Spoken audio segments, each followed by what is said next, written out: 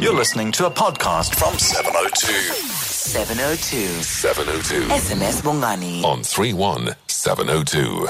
Now, the chairperson for the Standing Committee on Public Accounts, SCOPA, sent Minister for Social Development, Batabile Dlamini, and the South African Post Office back to the negotiation table yesterday. It follows revelations that, of course, the two entities had still not reached an agreement. The South African Post Office CEO, Mark Barnes, said there was a misconception about whether the Post Office had the capacity to administer the grants. You remember, of course, this all comes after the Constitutional Court declared that Sassa's contract with CPS, the dispensers of the grants as things stand now, was invalid, but extended it for a period of 12 months. It's not really clear why the minister is insisting on making a final announcement for the multi-billion rand tender. Various NGOs, of course, have been keeping the pressure on Minister Batabile Dlamini to make a decision before we back there in April next year. Joining us now on the line is Freedom Under Law CEO Nicole Fritz. Good afternoon to you, Nicole, and thank you for your time. Good afternoon. Thanks for having me on the show. What are your concerns at this stage? As you watch Batabile, I suppose by, many, her critics would say that she's dithering and she's buying time and just not moving this matter forward. How do you respond to it? I think that is perhaps a very generous interpretation of what's happening. I mean, we're tremendously concerned because following the court essentially having to acquiesce to the extension of the CPS contract, which it had already found to be invalid 5 years before, because there was no alternative, and one couldn't countenance the idea that social grant payments would be interrupted.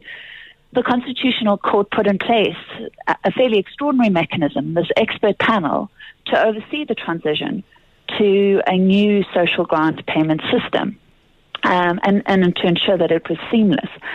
And what we've seen, and we had a report issued from that expert panel in September, which was absolutely scathing in its assessment of what has been happening in Sassa, the conduct of the minister. What they seem to be doing is systematically withholding information from the expert panel so that it is unable to perform its role of overseeing and monitoring what is happening. So basically, as far as you're concerned, this whole process has not been undertaken in good faith. I mean, any reader of the report would have to make that conclusion. That they are not, the minister and Sassa are not complying with the court order, that they are doing everything in their power to avoid the scrutiny and the oversight that would have to happen in order to ensure this proper transition to a new social grant payment system. So what happens if this doesn't get resolved? I mean, is it in a way forcing the hand of the court to extend the CPS contract yet even further? I mean, we can't have a scenario where these payments aren't made come April next year. Absolutely. And I think everyone will have that sort of uppermost in their minds, that this is obviously millions of South Africans depend for their livelihoods on the payment of social grants. That one can't countenance an interruption of that payment. But we certainly don't want to see a scenario, which we did earlier this year, where the court essentially had a gun held to its head and said, you've got to acquiesce to the extension of this invalid contract because there is no alternative. Now, the recommendations that the expert panel makes are very serious, and they ask the court to issue directions in line with those recommendations, and one has to hope that we will see the court issue such recommendations very quickly. They're asking Sassa CPS to explain why there has been a withholding of information which is required for them to properly perform their oversight function.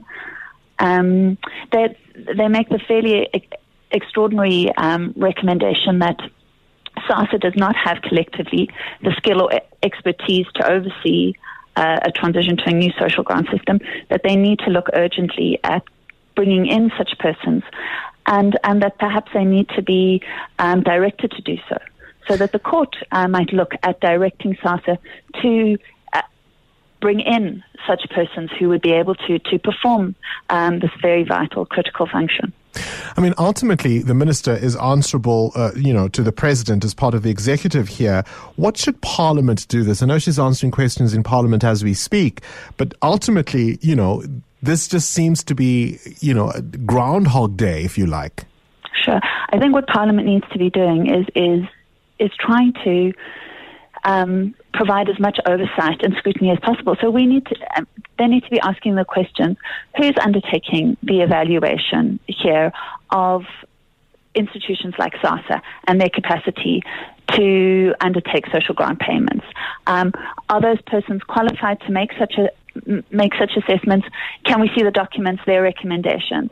I think that detail is absolutely necessary because, unfortunately, Sassa and the minister have betrayed the trust of the South African public, and their say-so, cannot be taken on trust. All right, Freedom Under Law CEO Nicole Fritz there on the line from Johannesburg.